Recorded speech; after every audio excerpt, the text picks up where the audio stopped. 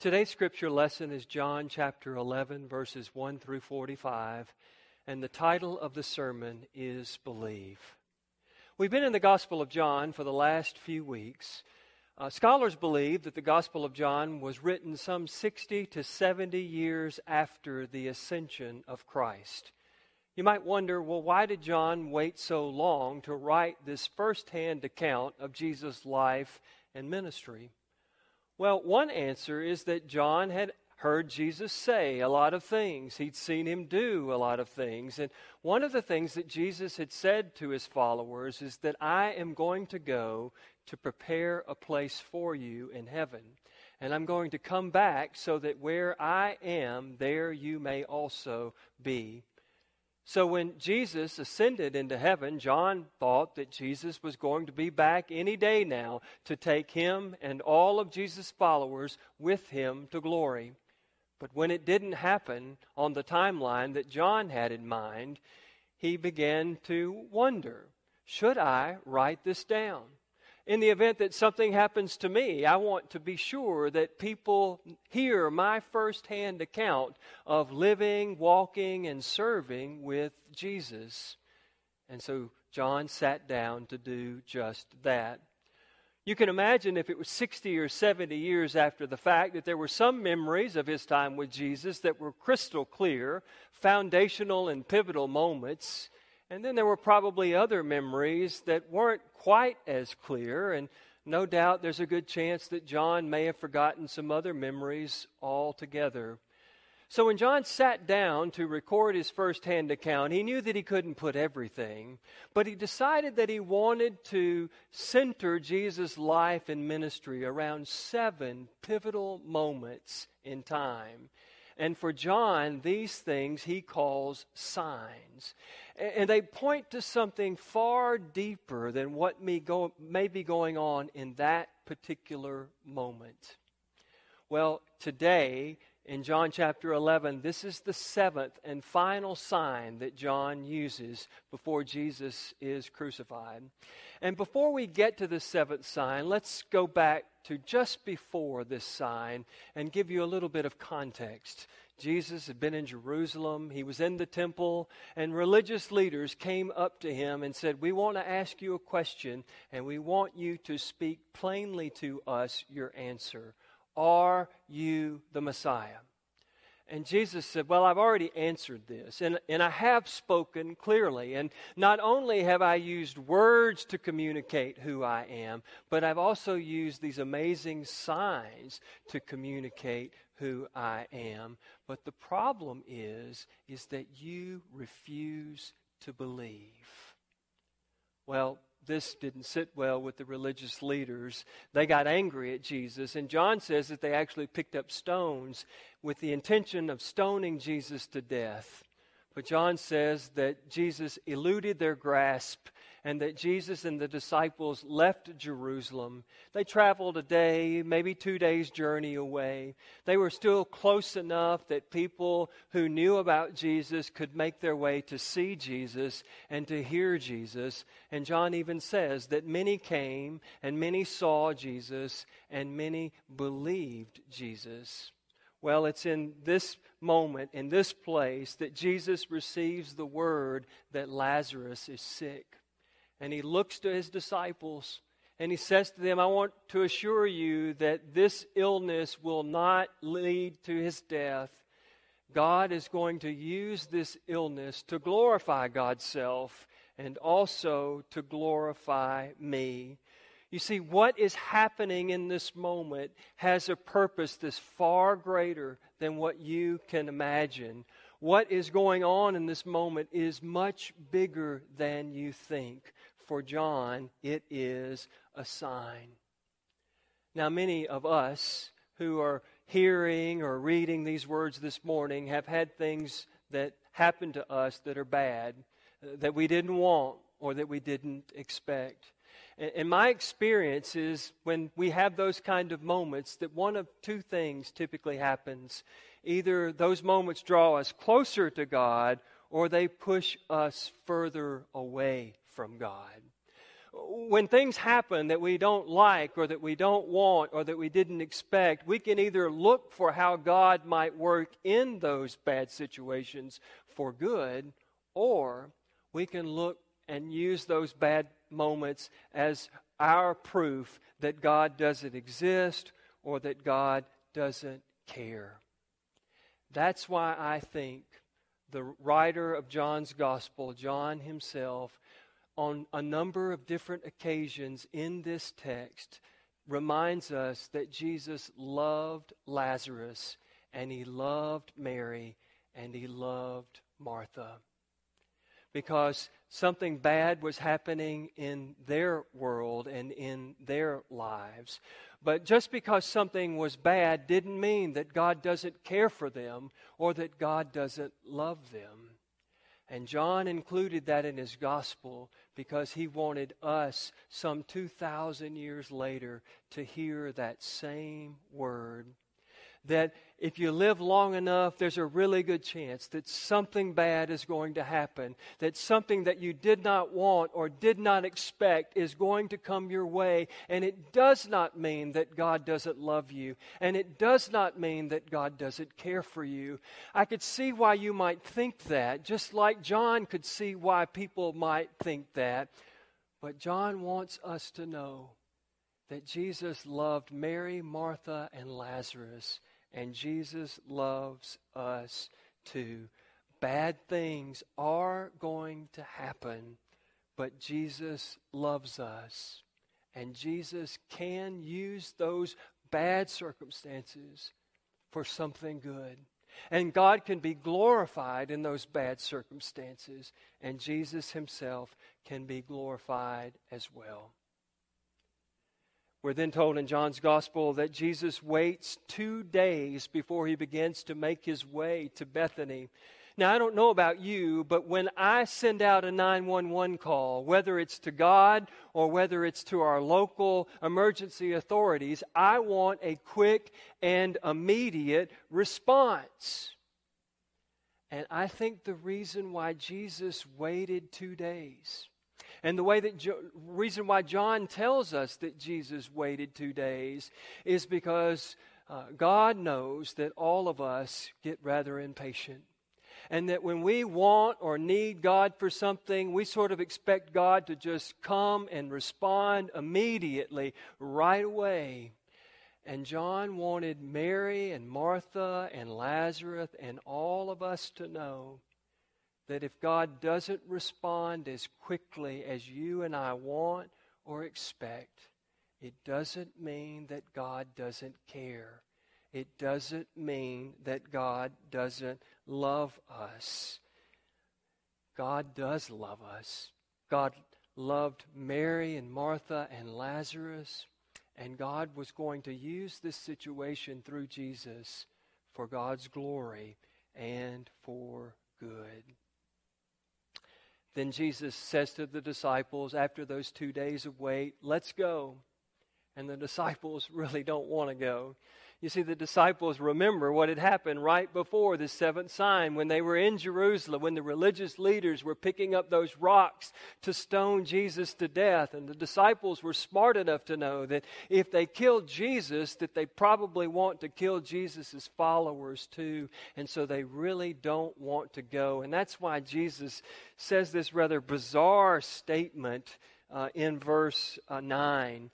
Are there not 12 hours of daylight? Those who walk during the day do not stumble because they see the light of the world. But those who walk at night stumble because the light is not in them. Jesus really isn't telling them anything that they don't already know. They know that there's light during the day and that there's not light at night. So what's he getting at there? Well, I think that it's Jesus and John's way of acknowledging that these disciples did not want to go back to Jerusalem and they did not want to go to Bethany. And what Jesus is saying to them is, no, you really do want to go, because right now I am the light of the world and I am with you. And if you walk with me, the light of the world, you're going to see things that you might not see once the light of the world is no longer with you. John and Jesus are trying to convey to those disciples that you need to make this journey with me to Bethany and ultimately to Jerusalem, because you're going to see a bigger purpose at work here, something grander than you could have ever imagined. I'm about to redefine what it means when we think of life and death and resurrection. And then Jesus informs the disciples that Lazarus has died.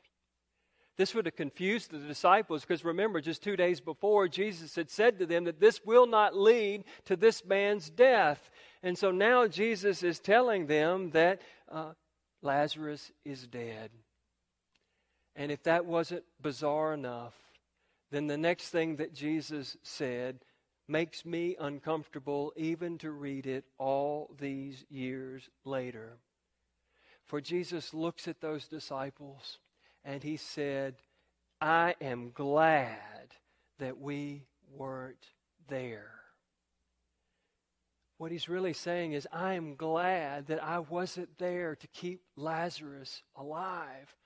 I am glad that we weren't there to stop the agony and the grief that Mary and Martha experienced in the moment that their brother died. It sounds so harsh to me when I read it. I could see why somebody would read that scripture and say, I don't want anything to do with that kind of Jesus. If that kind of Jesus is going to look at a horrific circumstance like this and say, I'm glad I wasn't there, then I don't want anything to do with that Jesus. I get it.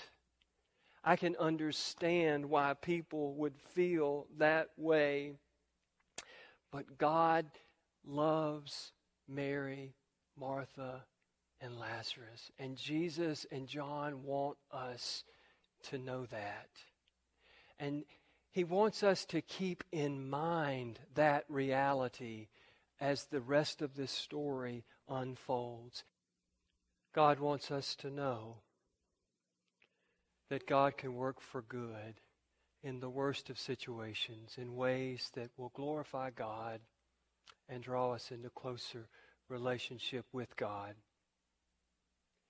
Meanwhile, back in Bethany, we're not really told what's going on. But I suspect that as soon as they sent word to Jesus that their brother was sick, that Mary and Martha expected Jesus to come immediately to Bethany. They were not only followers of Jesus, they were friends of Jesus. I'm sure that they thought that he would drop everything and rush to them in their moment of need. And then when their brother died, I suspect that they were wondering, where is Jesus? Why didn't he come? Why didn't he meet us in our time of need? Why isn't he here? When Martha goes to see Jesus, he's on his way finally to Bethany. She hears about it. She runs out to see him. What she says to him is, if you had only been here, then my brother would not have died. I don't know that there's a more honest statement in all of Scripture. Martha is so devastated, and she's looking at Jesus, and she's like, if you'd been here, this would have never, ever happened. Now, you'd think maybe John wouldn't include this particular statement in the Scripture because it shows that this woman is upset with Jesus. But I think the reason why John included that statement is because John wanted to give us permission when we too are upset or angry at Jesus to be able to give voice to it.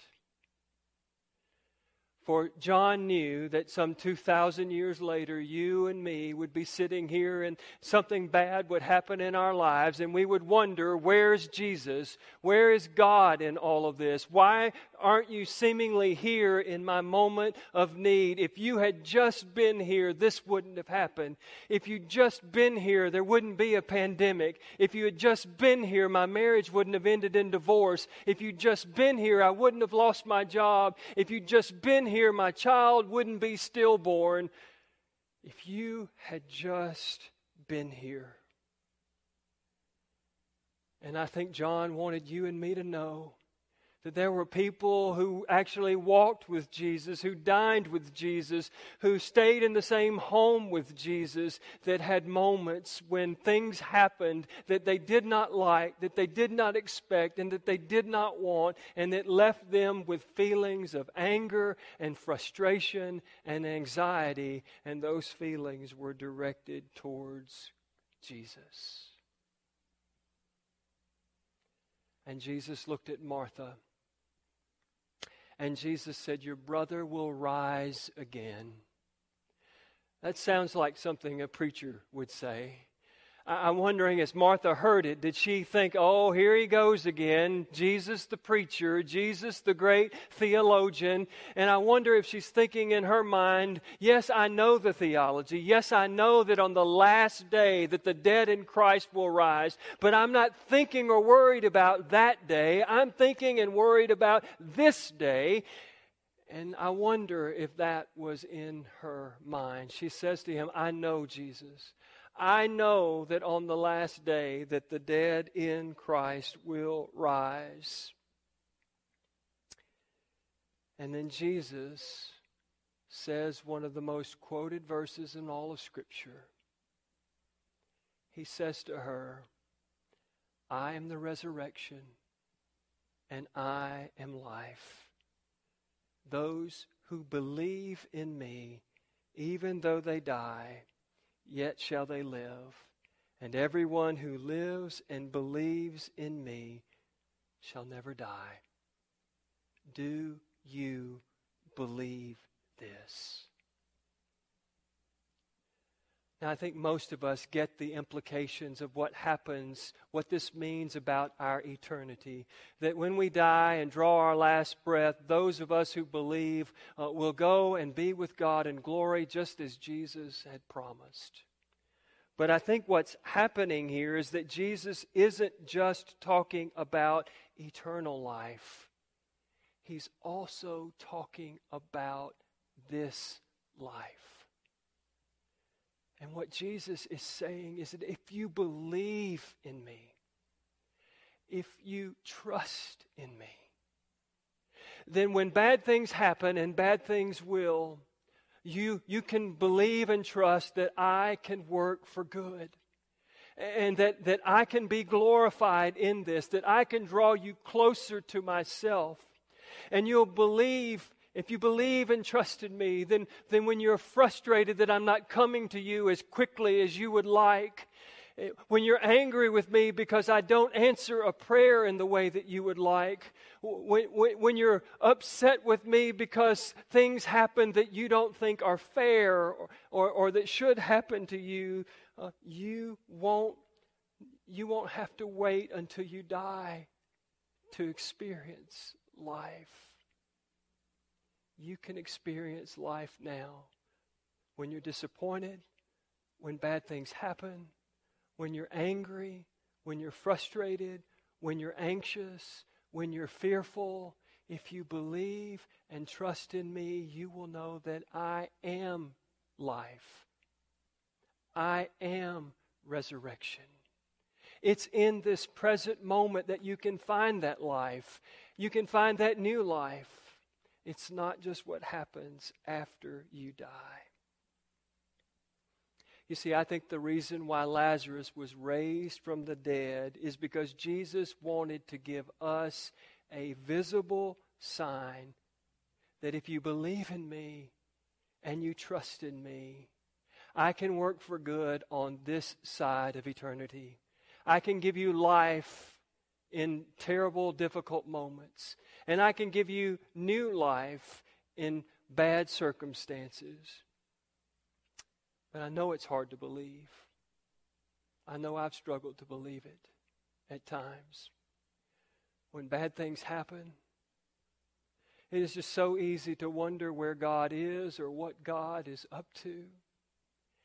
And I think that John realized that it's going to be hard for many of us to believe, because John talks about it in this chapter. there were some who did believe and trust. And they experienced new life on this side of eternity, and most certainly experienced new life on the other side of eternity. But there were those who did not believe. There were those who did not trust. There were those that could not see life on this side of eternity, or God's presence, or God working for good, or God being glorified in tragic situations. And those people in John's gospel were the ones that in this moment and from this moment to the end were the ones preparing for Jesus to be crucified. I don't know about you, but in the last several weeks of this pandemic, I've been tempted to think, Lord, if you were here, this wouldn't be happening. And what John wants to remind us is just because we're followers and believers doesn't mean that bad things won't happen, just like they happened to Mary and Martha and Lazarus. When God doesn't respond to our prayers as quickly as we would like, it doesn't mean that God doesn't care. It doesn't mean that God doesn't love us. It doesn't mean that God doesn't exist. Bad things are going to happen. But if we believe and we trust, we will not only see new life once we die and go to glory, but we'll see evidence of new life in the present moment. Thanks be to God. Amen.